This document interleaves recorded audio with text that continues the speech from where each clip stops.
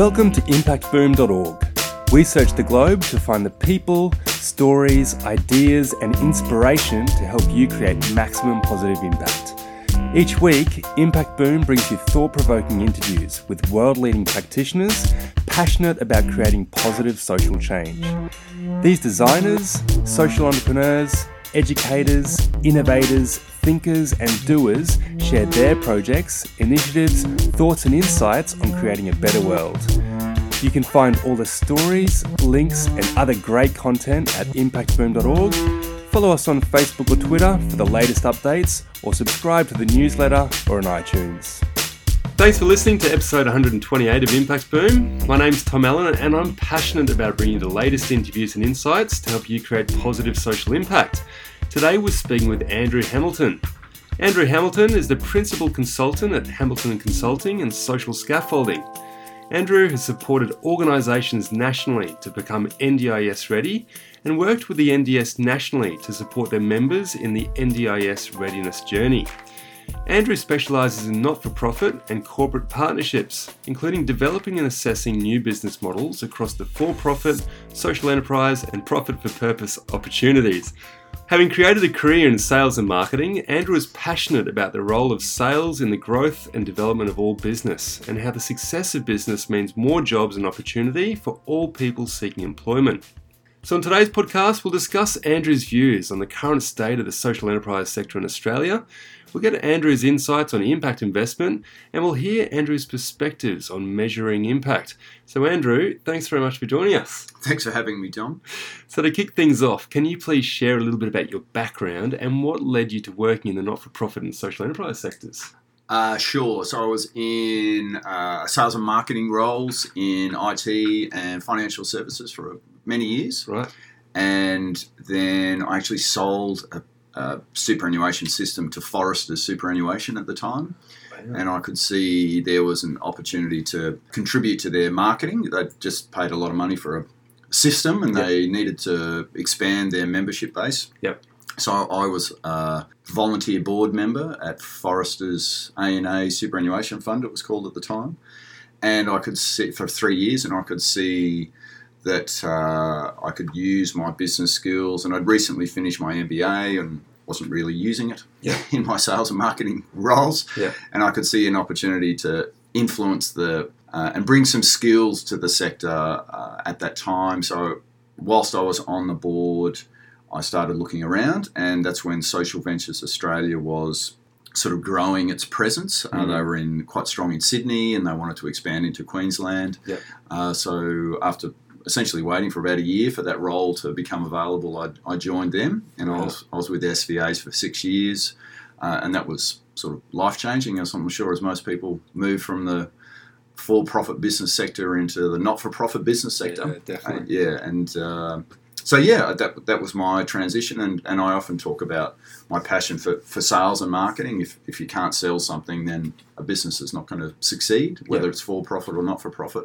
And that's the sort of, I guess, influence that I like to have over organisations I work with. Yeah, fantastic. A lot of great skills you can bring in there.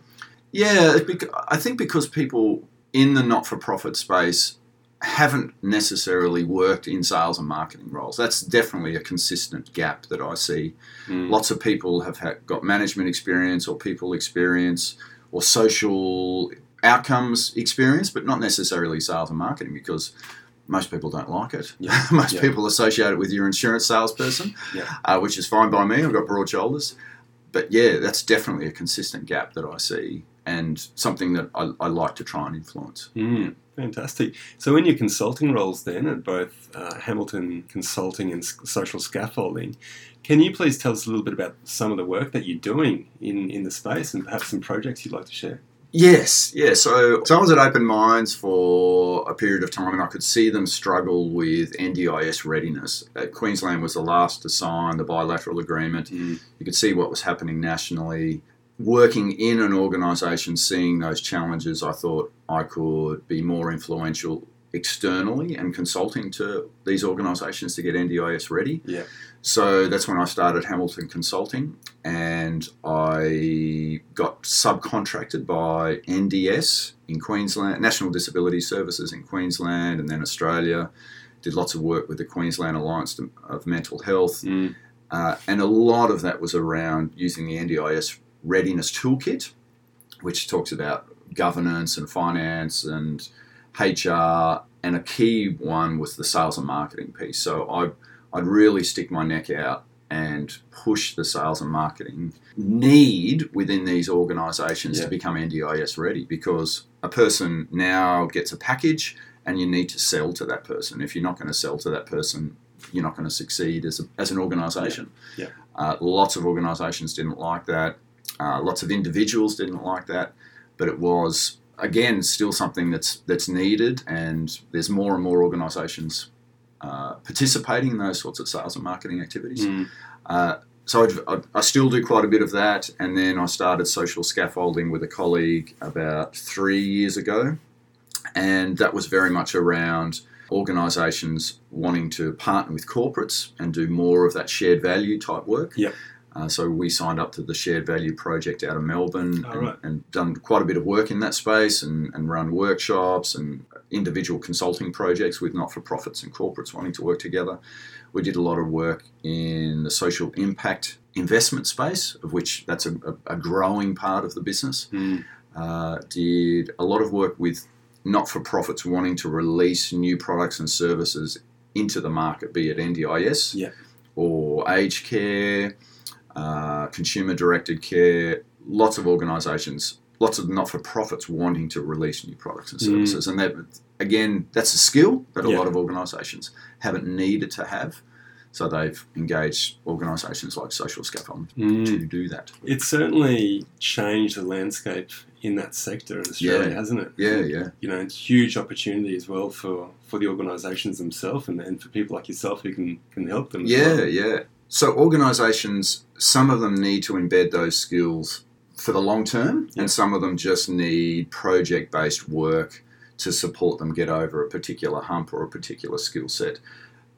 I guess part of my mantra when I talk to these organisations is I feel they would have made the shift in terms of sales and marketing once I've appointed a business development manager or a sales director that reports directly, that's part of the executive team. Then that mind shift has made it. They've made that cultural shift to go, we are in the market of transactions and we're selling something.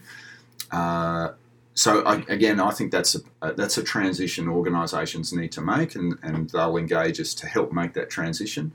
And then when it comes to new products and services, that's not necessarily a skill that needs to be embedded in an organisation if they're only going to release a small number. They can benefit from external expertise, help them make that shift, and then the organisation's ready to grow from there. But there's a massive demand.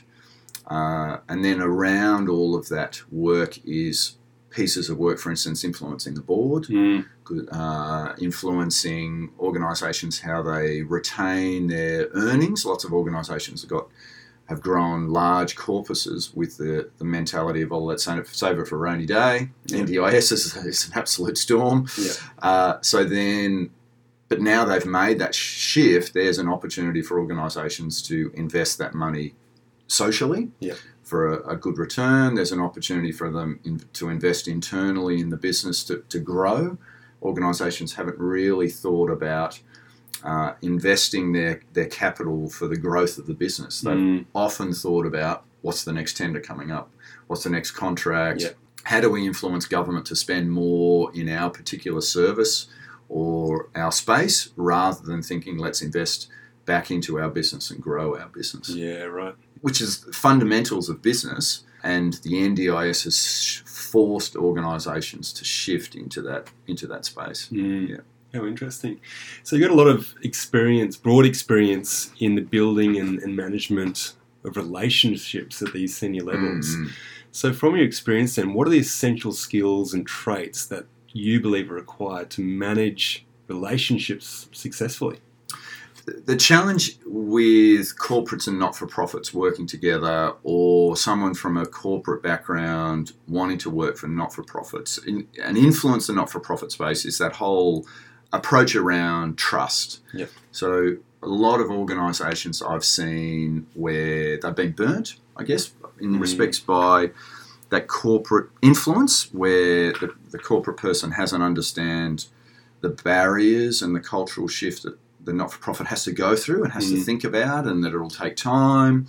So if you're not there for the long ride and sort of being at a seat at the table for a long period of time, then those relationships, that trust just doesn't work. Yeah. It's not something where you can come in quickly and shift the dial and expect to make a change. These organisations, some of them have been around for a really long period of time, and they've been delivering fantastic work. You're not expecting to try and shift that.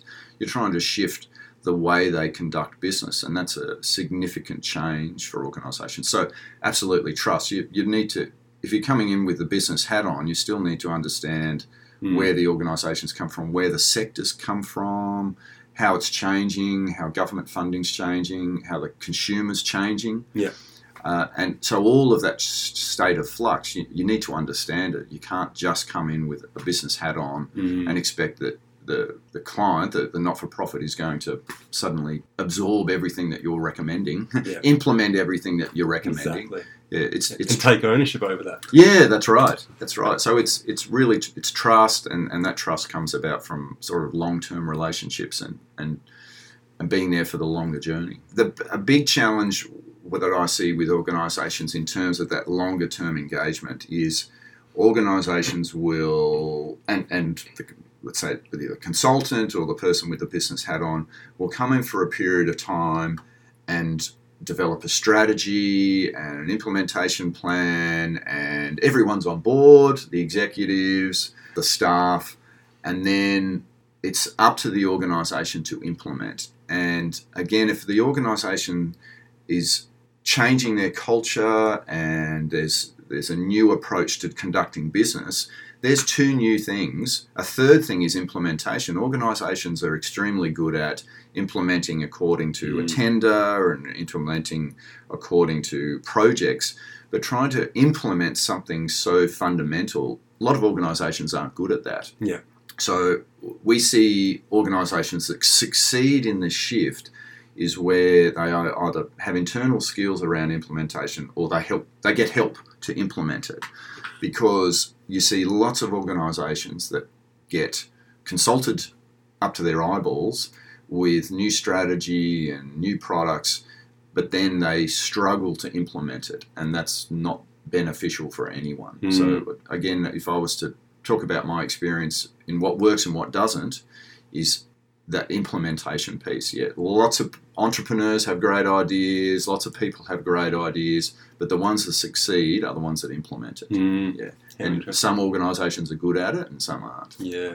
So when it comes to then mapping and measuring that implementation, how do you go about it, and what tips and advice would you give to our listeners? Yeah, sure. So it's absolutely a skill. It's project planning, it's communication, it's mapping those milestones and keeping everyone up to date on that, project management implementation teams. I'm not a project manager, but there are special tools, and it's absolutely a special skill set. Yeah. And you can't expect someone in your organisation who's been awesome at delivering a service, or someone in your organisation who's been awesome at HR, who you can't expect them to suddenly have fantastic project implementation skills. It's a skill. So I'll either upskill them, spend the time to upskill them, or get someone in to help sit beside them and upskill them, or get someone else in to actually implement the project. And there's I used to work for an IT company, and we would have project managers who specialised in implementation. It's absolutely a fundamental skill set. And if businesses and government spend millions of dollars on implementation, on implementing projects, but why should the not-for-profit space be any different? If you don't have the skills to implement a project, get the skills or pay for someone to come in and do it. Yeah. That's some really interesting points, and probably highlights where some of these not-for-profits and social enterprises go wrong as well. So what do you see as some of the most important traits then of a social entrepreneur? And are there any common reasons that you believe that they may fail? Is it in that implementation, for example? I've now spent more time with social entrepreneurs than entrepreneurs, but I do have a network of friends and business people that I worked with that are entrepreneurs. So I guess my judgment's sort of clouded now with 15 years of working with social entrepreneurs. But my experience is that their expectation that they can do everything. You can't be an expert in everything. It's simply impossible. And I say, when people ask me what does social scaffolding do, I say I employ people smarter than me. Because I'm not good at project implementation. I'm not good at new business development, launching new products and services, but my team are. My team are much better at it than me. So I think it's really important for a social entrepreneur to understand what their skills are.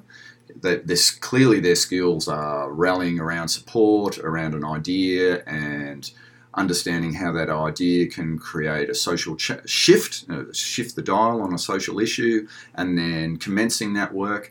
But then after getting it to scale, expanding it nationally, adhering to quality assurance and NDIS requirements, all of those are specific skills, and not everyone can do everything. Yeah. And I think a social entrepreneur understanding when to relinquish control around certain things, I think that's really important. When I was at SVA was very much around supporting the social entrepreneur. It wasn't about a lot of the other things that they do now. It was very much around the social entrepreneur. So we saw firsthand across many, many entrepreneurs a consistent theme around things like terminal uniqueness. They felt that the organisation was so unique that they couldn't get other people to help. The social entrepreneur had to lead everything and be responsible for all decisions. And that was detrimental to the organisation. So you might see some of these organisations that have grown and had a significant impact. But over many years, if they're happy to be patient, that's fine. The challenge is these social issues are getting worse, and a lot of them aren't getting any better. So we need to accelerate and expand that impact. And if I was just to digress a little bit around how a social entrepreneur can increase their impact, is the challenge for, I think, most organisations working with a board. I think I have a real personal opinion around the effectiveness of boards, and you see a very small number of high impact boards, and you see a lot of boards that are simply wasting the time of the social entrepreneur. And I can speak openly on this. I'm not on a board at the moment.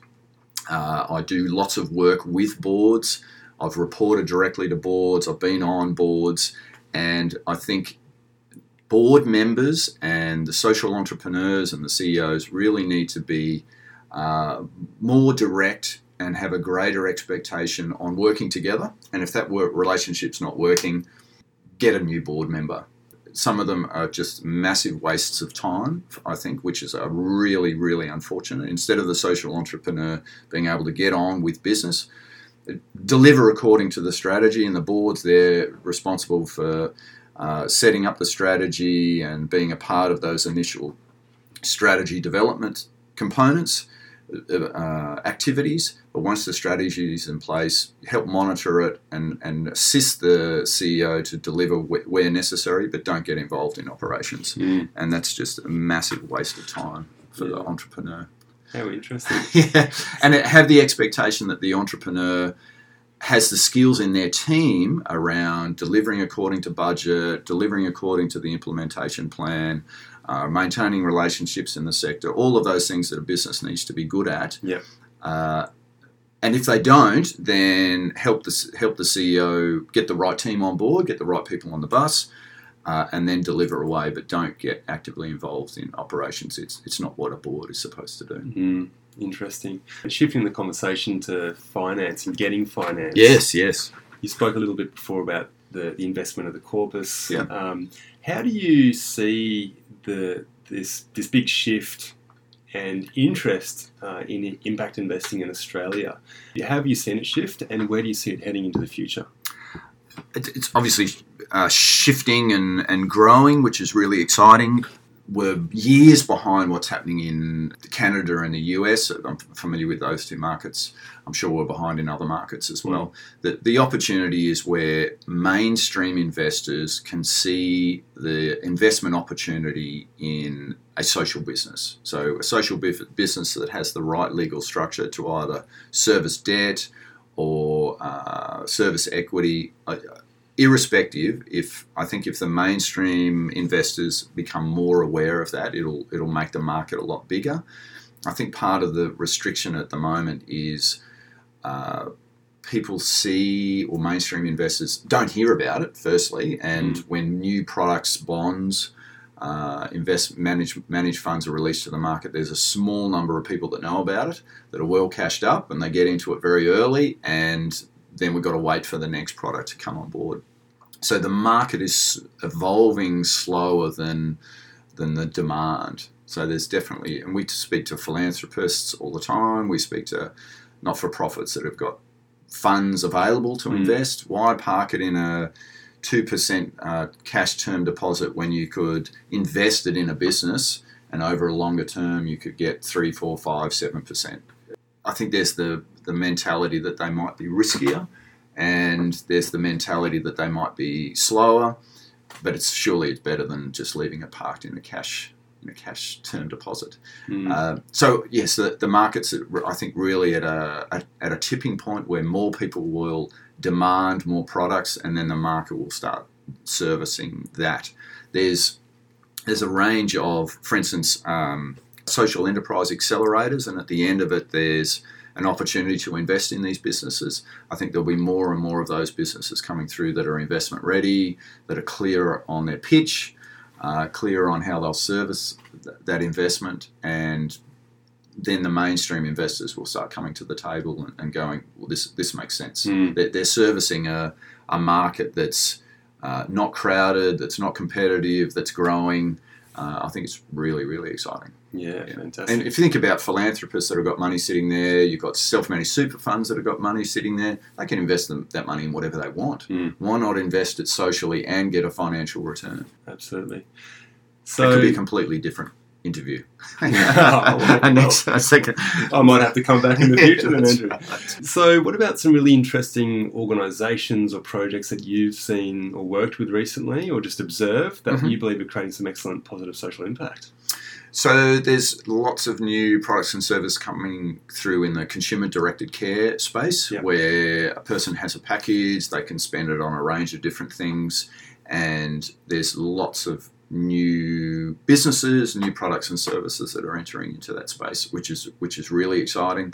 There's lots of sort of sole traders that are upskilling to service that market as well, and I think that's really exciting. And then there's businesses helping those sole traders get ready. There's new technologies to helping enable people to live independently.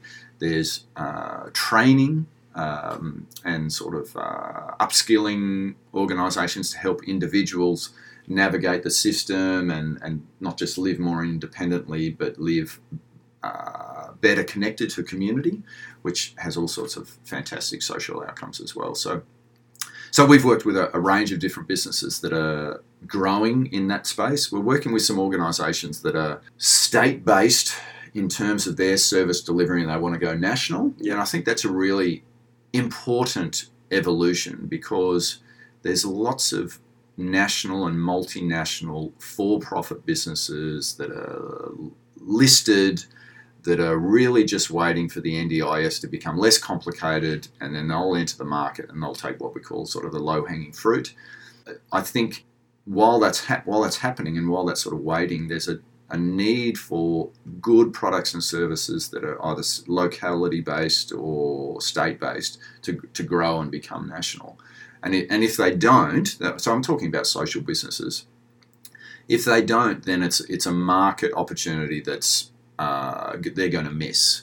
And I guess you've then got the conundrum and the culture within an organisation that goes, well, we're doing fine in our state, why do we need to go national? So I can definitely accept that, and I talk to organisations often that are prepared to take on that risk and that extra work. That's fine. My shift in that is if you feel that you're changing people's lives from your product or service and you could change more people's lives, why not grow the business? Why not employ more people? Why not take on debt from a social impact investor? And why not go national?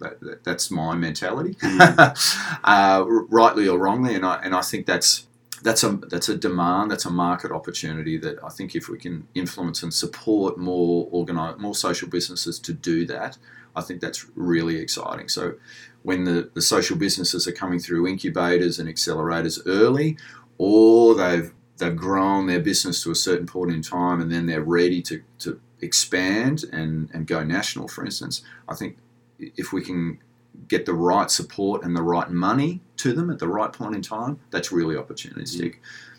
Otherwise, all of these better funded, listed, for-profit entities are just going to eat the market up really, really quickly. And so just on that social impact investment piece, the issue that we see often is the time from when the social business is ready for funding to grow, and they've gone, okay, yep, I want to go national, here's my business plan, here's all my due diligence.